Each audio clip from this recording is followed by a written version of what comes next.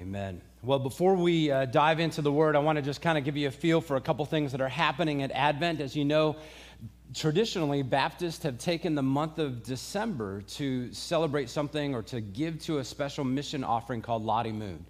And this year, we're going to continue to do that. And that's what the Lostness Together. In fact, next week, or Impacting Lostness Together. In fact, next week, we're going to have some new missionaries with the International Mission Board who are going to be sent out in 2024 to the nation of Brazil. So each week, we'll have a little video, hopefully some greetings from the missionaries that we support. So this month, if you would like to give toward missions, what we would like to do is just one of two ways to do that. One is to give toward the International Mission Board, toward Lottie Moon, or to give to the West End Ministry Center of Grace Harbor Church. And if you noticed in the midweek email, there were two links that you could click on that would take you one to each place, or if you like writing paper checks or giving cash, you can just note it on an envelope. Hey, I want this to go to this ministry. I want this to go to, either Lottie Moon or Grace Harbor. And all of those funds will go directly to those ministries. So each week we'll hear a little bit more about some of the things that are happening around the world. And I'm excited that we have an opportunity to support them. Of course, over the last couple of years, we've been learning some about Grace Harbor Church. Morgan came and preached here a little over a year ago. And also we sent some of our guys, a couple of our elders, and Brian Pepper went up to Grace Harbor for a little conference they had just to kind of learn about the work that they're doing. And it is definitely a worthy work in an underserved area of our nation. So as this month allows, let me encourage you to be praying about how God might lead you to support these efforts if He is leading you in that way. The second thing I want to do before we dive into the Word is to mention a couple of Advent resources. Of course, today is the first Sunday of Advent, and each week the messages and all that will be tied around the theme of the candle. One of the things that we're going to do, I've noticed of late that God has been allowing people who speak different languages to come be a part of our church. And so obviously Tom and Robin, while they are Americans, spent a good bit of time in Germany. So in subsequent weeks, what will happen is you'll hear the word of the Lord in a certain language and you'll see it in English. Okay? That's why if you notice it scrolled through after, that's what was supposed to happen, but it was on me. I didn't communicate that very well.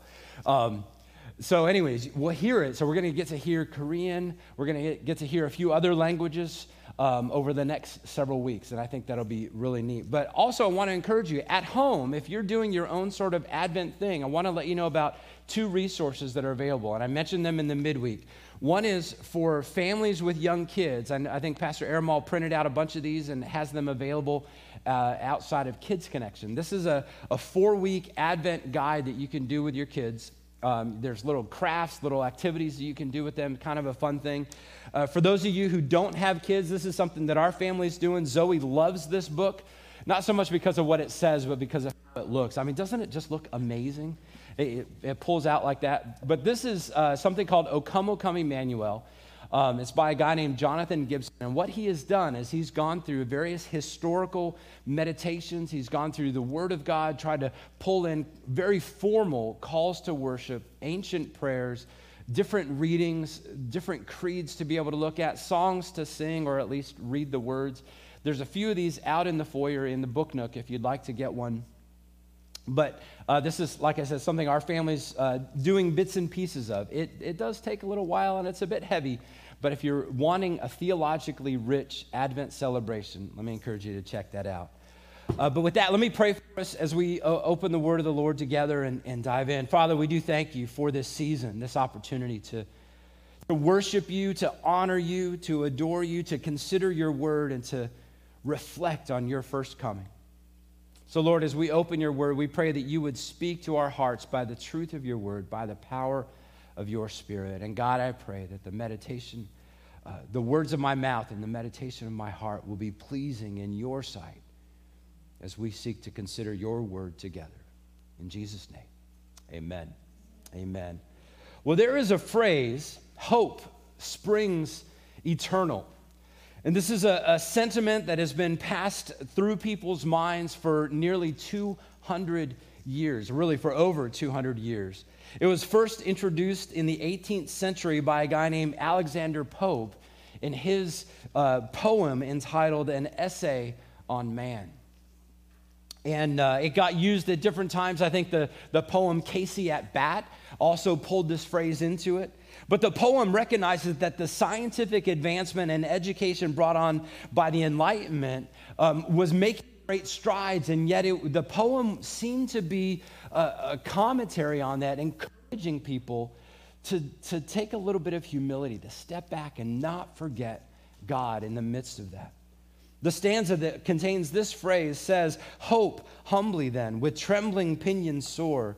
Wait the great teacher, death, and God adore.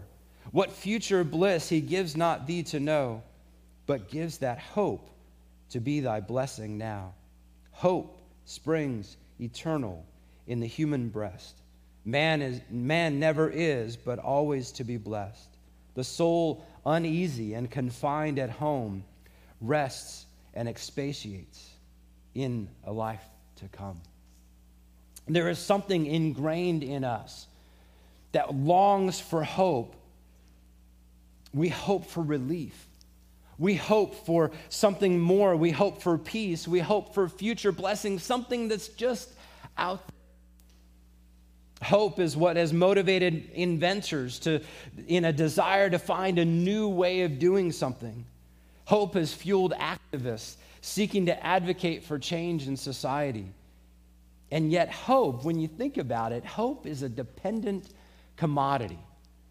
Hope doesn't have the fuel to do what it needs to do.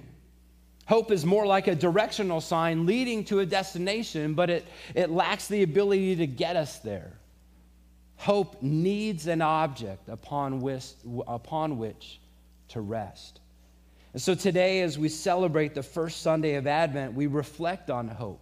And in order to do so, we're going to consider part of the passage that Tom and Robin read in German. Let me read it for us again in English so that we can hear it. This is a little bit of a different translation. Normally, I'm reading from the English Standard Version, but I think the New English Translation has some very interesting things. So if you have your Bibles and want to open, whether it's NIV, ESV, RSV, NLT, KJV, feel free to open those. But let me read this for us in the NET, and we'll consider this together.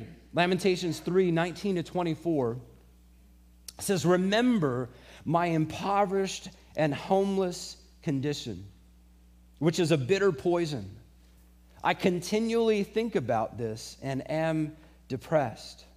But this I call to mind, and therefore I have hope. The Lord's loyal kindness never ceases. His compassions never end. They are fresh every morning. Your faithfulness is abundant. My portion is the Lord, I have said to myself, so I will put my hope in him."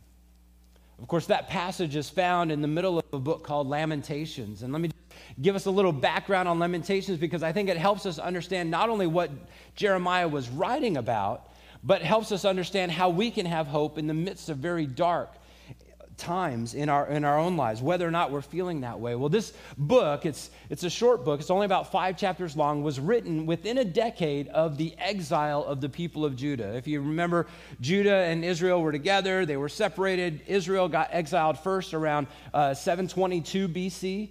About 140 years later, the people of Judah, the southern kingdom, they were sent into exile in 586. And so most likely this was written just a few years after that exile. And these 5 chapters are written in what we call a chiastic structure. So the first chapter and the last chapter kind of correspond to each other. The second chapter and the fourth chapter correspond. And what that does is it points us to the middle, to the chapter we're thinking about, and helps us understand, so what? What should we do with all this in order to focus on that thing? But there's some very interesting things that Jeremiah does in this passage, in this book. One is, if you'll notice, if you were to flip through, you'd notice that chapter 1, 2, 4, and 5, they're all 22 verses long. Chapters 1, 2, and 4 are set up as an acrostic. So each verse begins with a new letter of the Hebrew alphabet. In fact, some translations of the Bible actually put those Hebrew letters in there to help us understand what the Hebrew readers would read. Chapter 3 is also an acrostic, but unlike the other chapters where the others have 22 verses, chapter 3 has 66 verses, which means that what Jeremiah has done is taken 3 verse sets and said, okay, I want to take the first letter of the alphabet. I'm going to start with our letter A, his letter Aleph, and he's going to write a 3-verse on that, starting with that letter, and then the next letter, and the next letter, and the next letter. I find it very interesting the way that he does that, but the content of Lamentations consists really of Jeremiah's heartfelt lament over the condition of his people, over the situation going on there in Israel, in Judah.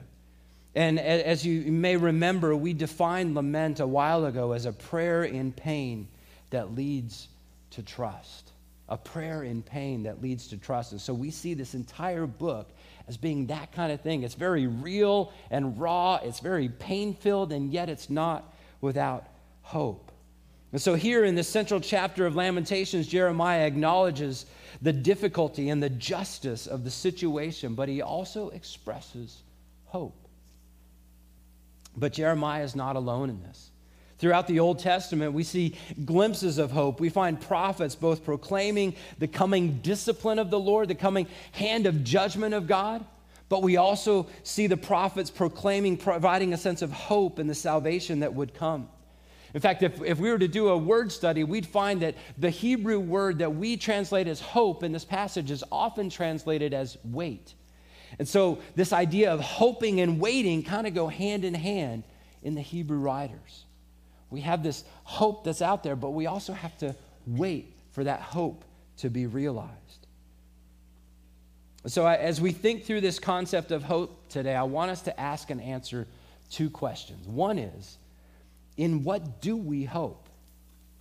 And the second one is, why should we hope in God? So if you want to take notes, this is where the blanks really begin. Let's start by asking that first question, in what do we hope? You see, as humans, people who live in the United States, we tend to place our hope in a variety of materialistic things.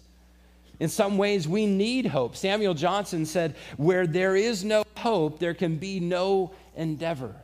We need something to motivate us. We need a carrot out there to encourage us to go.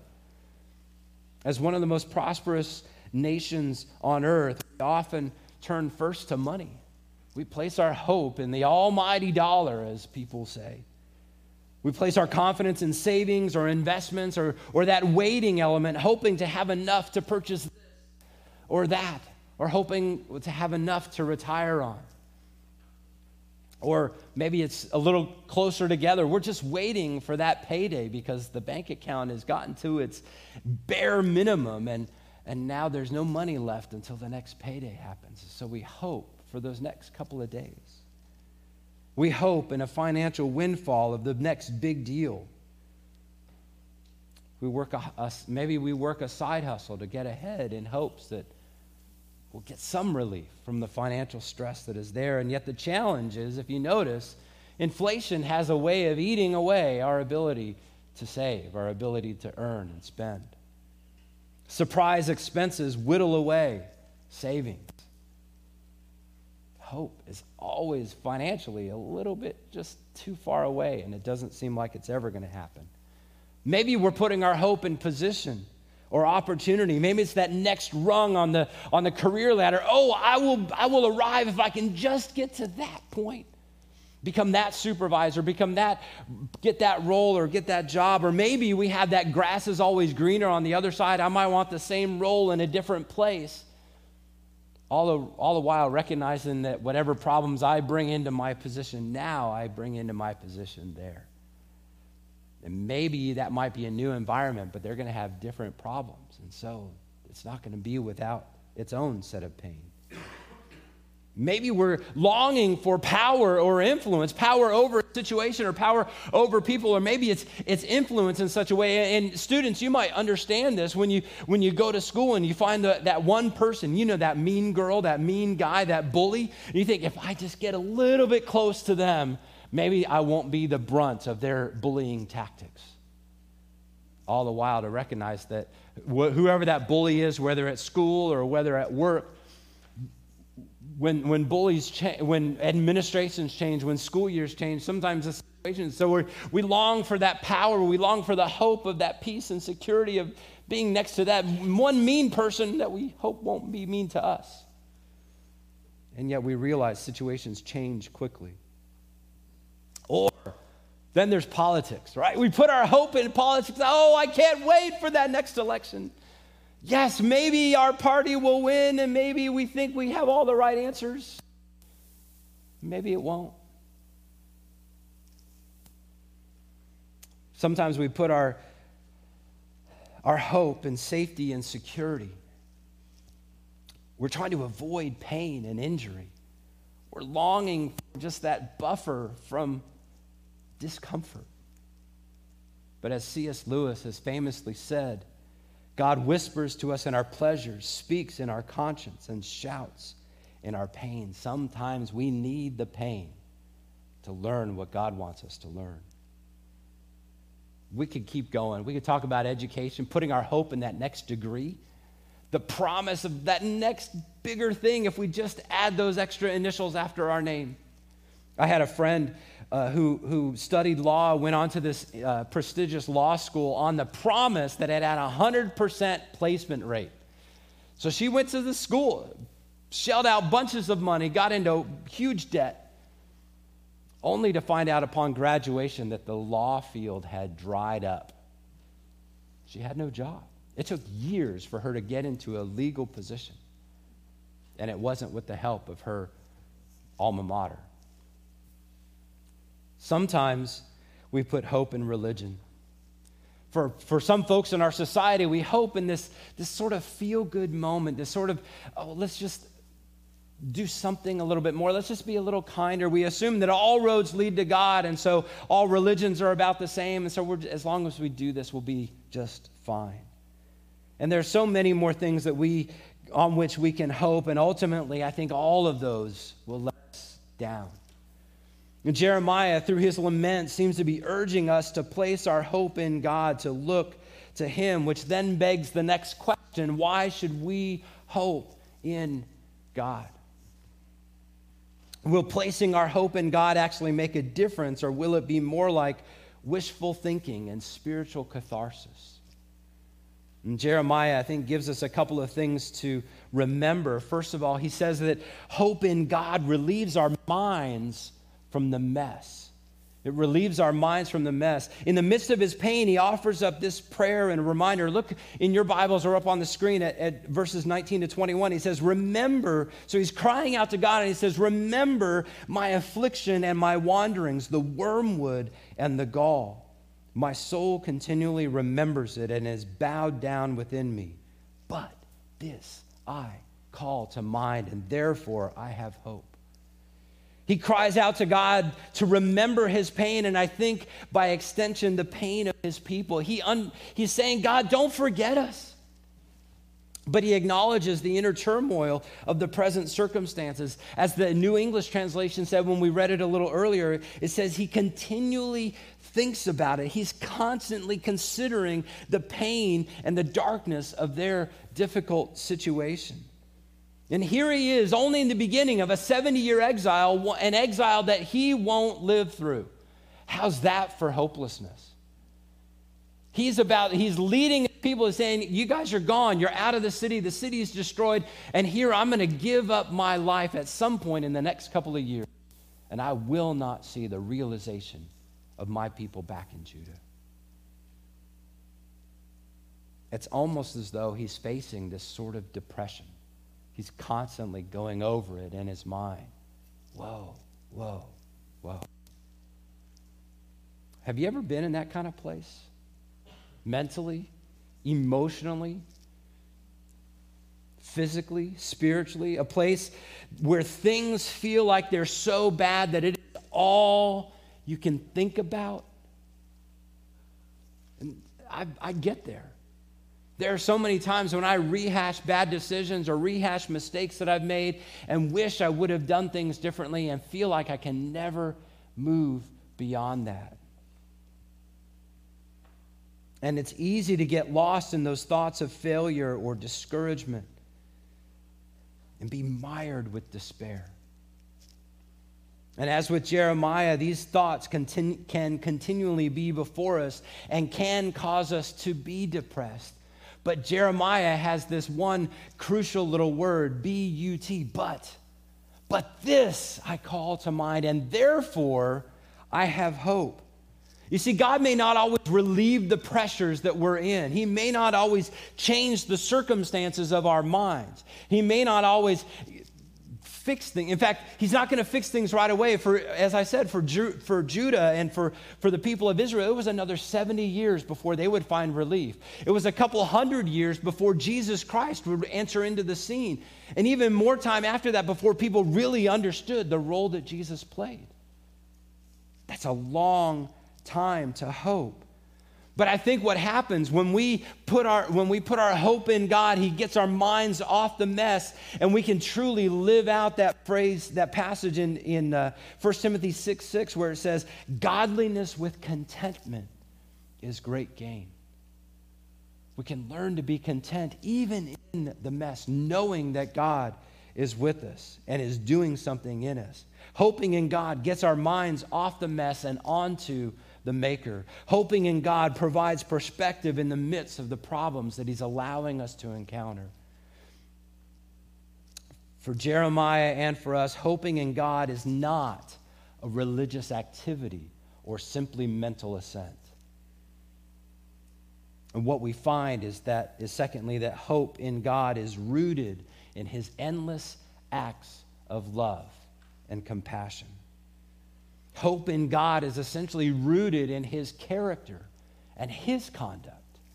Look at verses 22 and 23. It says, the steadfast love of the Lord never ceases. His mercies never come to an end. They are new every morning. Great is your faithfulness. One of the things that we find that as I was studying this week, I found very interesting. I don't know Hebrew, so I have to borrow all these tools and look at all this stuff. But one of the things that's kind of interesting is Jeremiah uses the plural form of love and the plural form of mercy or compassion. So in English, we get mercies pretty easily rendered. But love is something different. We don't often think of love as being a plural thing. It would be as though he's saying the steadfast loves of the Lord. He sees the various actions of God as the expression of his love. But think about this. What actions has Jeremiah seen in his life? In many ways, all he saw was the discipline of the Lord for his people, which means that even discipline is a sign of God's love. Hebrews 12:6 says, for the Lord disciplines the one he loves and chastises every son whom he receives. But I do think there are so many ways that we can look at the hesed or the steadfast love and mercies of Yahweh. But let's think about those words for just a moment. That first word, hesed, or steadfast love, is also translated loving kindness. One of the translators years ago made up a word to try to encapsulate all that hesed means, loving kindness. It's essentially God's covenantal love for his people and his creation. It's the word that he used to describe his own actions toward his people when Moses asked him, Who are you? Who shall I say you are? And God replied, the Lord, a God merciful. This is Exodus 34:6-7. A God merciful and gracious, slow to anger, and abounding in hesed, or steadfast love and faithfulness.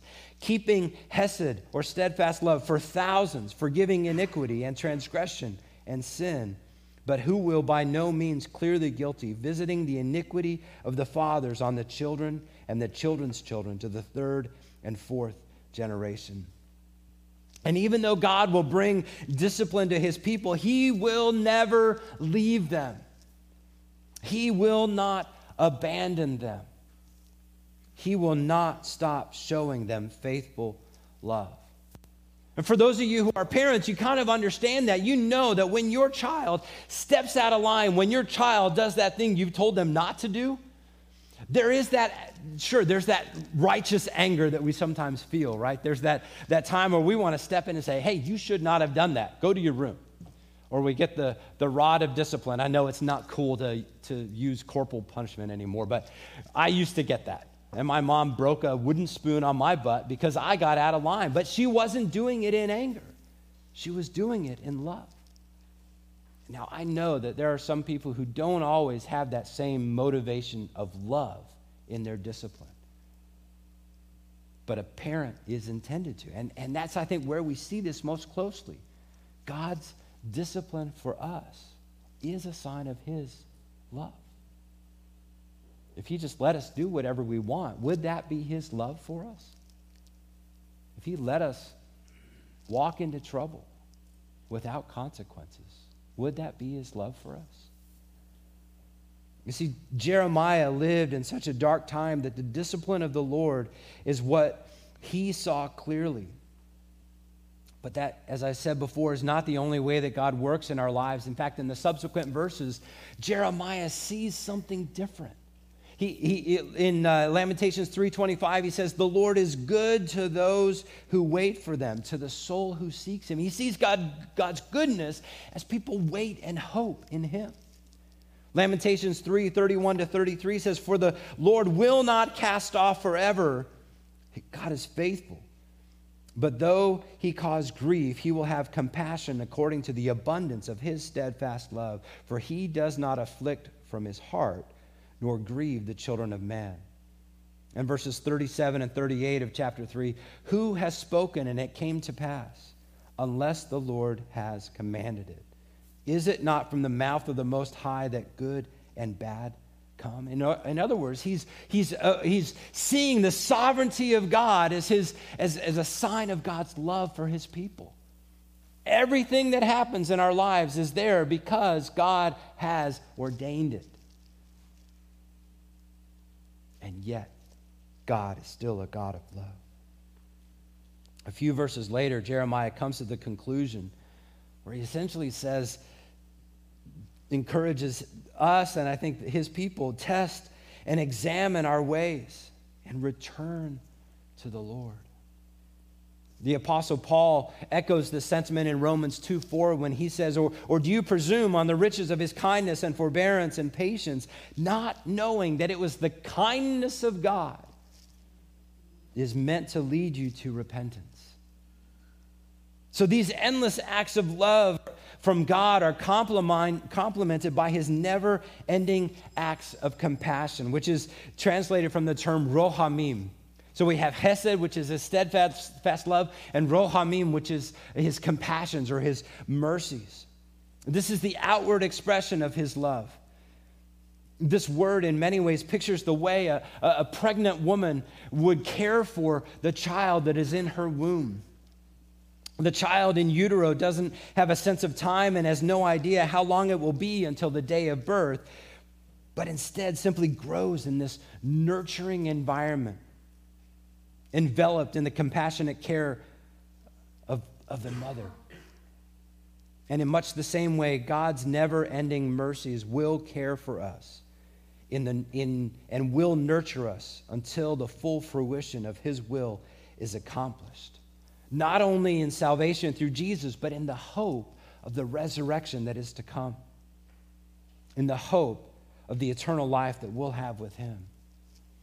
So our hope in God is not based on whims or wishful thinking, but on his character and on his expression of love, which brings us to a second point, that our hope in God is realized in Jesus. Our hope in God is realized in Jesus. I don't think Jeremiah here is speaking specifically of Jesus, but he's reflecting on his relationship with God. And for us, we relate to God through Jesus Christ. So look at what he says in verse 24. He says, "The Lord is my portion, says my soul. Therefore I will hope in him." Jeremiah saw Yahweh as his portion or his inheritance. And from the earliest pages of the Old Testament, there has been a promise of someone coming in the future. In Genesis 3:15, we saw this as the seed of the woman. In Deuteronomy 18:15, we saw this as the prophet that Moses said, there will come someone like me, a prophet from the Lord that you need to listen to. We have the promised eternal heir of the throne of David in 2 Samuel 7:13. We have the promise of the suffering servant who would redeem his people from their sins in Isaiah 52 and 53. And I'm not sure that Jeremiah realized all of that when he was writing his lament, but as he turned to be able to trust in God, he recognized that it wasn't in the hand of God or in the handouts of God that he could find his hope, but it was that in God was his very source of hope. And I think when we look at our circumstances, and we might see, there's generally a lack of conflict. Generally, there's plenty of food on the table. Generally, there's plenty of money in the bank. And we think, oh, God must be blessing me. We have to recognize that that is not the case. That stuff may happen because God is blessing it. It may happen just because he's allowing it. He's ordaining it. When we look to the circumstances to see God's blessing, then we fail to see that it is in God and God alone that we find our portion. And ultimately, the full realization of that portion is Jesus Christ, the heir of David's throne, the Son of God, and our Redeemer. As Charles Spurgeon said, he said, do not look to your hope, but to Christ, who is the source of your hope. Remember, we talked before that hope needs an object upon which to rest, a sign. And so if we put our hope in Christ, he is the means of us having that relationship with God. And so let me just close with a couple of things. We've talked a lot about hope, and obviously this is Advent, and we haven't really mentioned much about Christmas. At Christmas, we look back in faith to his first coming, to Jesus' first coming. Rejoicing in all that he did, he embodied the perfection that we could never attain to. He became the fulfillment of all that the law of God requires and allows us to be reconciled to God. Advent provides an opportunity for us to also look forward to his second coming and the consummation of all that he has promised. You see, Jesus is the fulfillment of those Old Testament promises and the deposit for God's eternal promises. So in essence, hope for Christmas springs eternal because the eternal and holy God looked in love on us, on you and me, in the mess of our sin, and sent his Son to redeem us from that sin and bring us into a relationship with him for eternity. Have you found your hope in that God? Have you received Jesus as your inheritance? Has the kindness of God led you to repentance? Come to Jesus today. Let me pray for us, and then we'll move on to the Lord's Supper. God, we do thank you for the hope that we have in you through Jesus Christ. Lord, we thank you for your covenantal, your steadfast love that is unending. We thank you for the nurturing way that you show compassion and mercy to us, even in the midst of difficult circumstances. God, we thank you for your faithfulness. Help us to walk with hope in all that you are calling us to.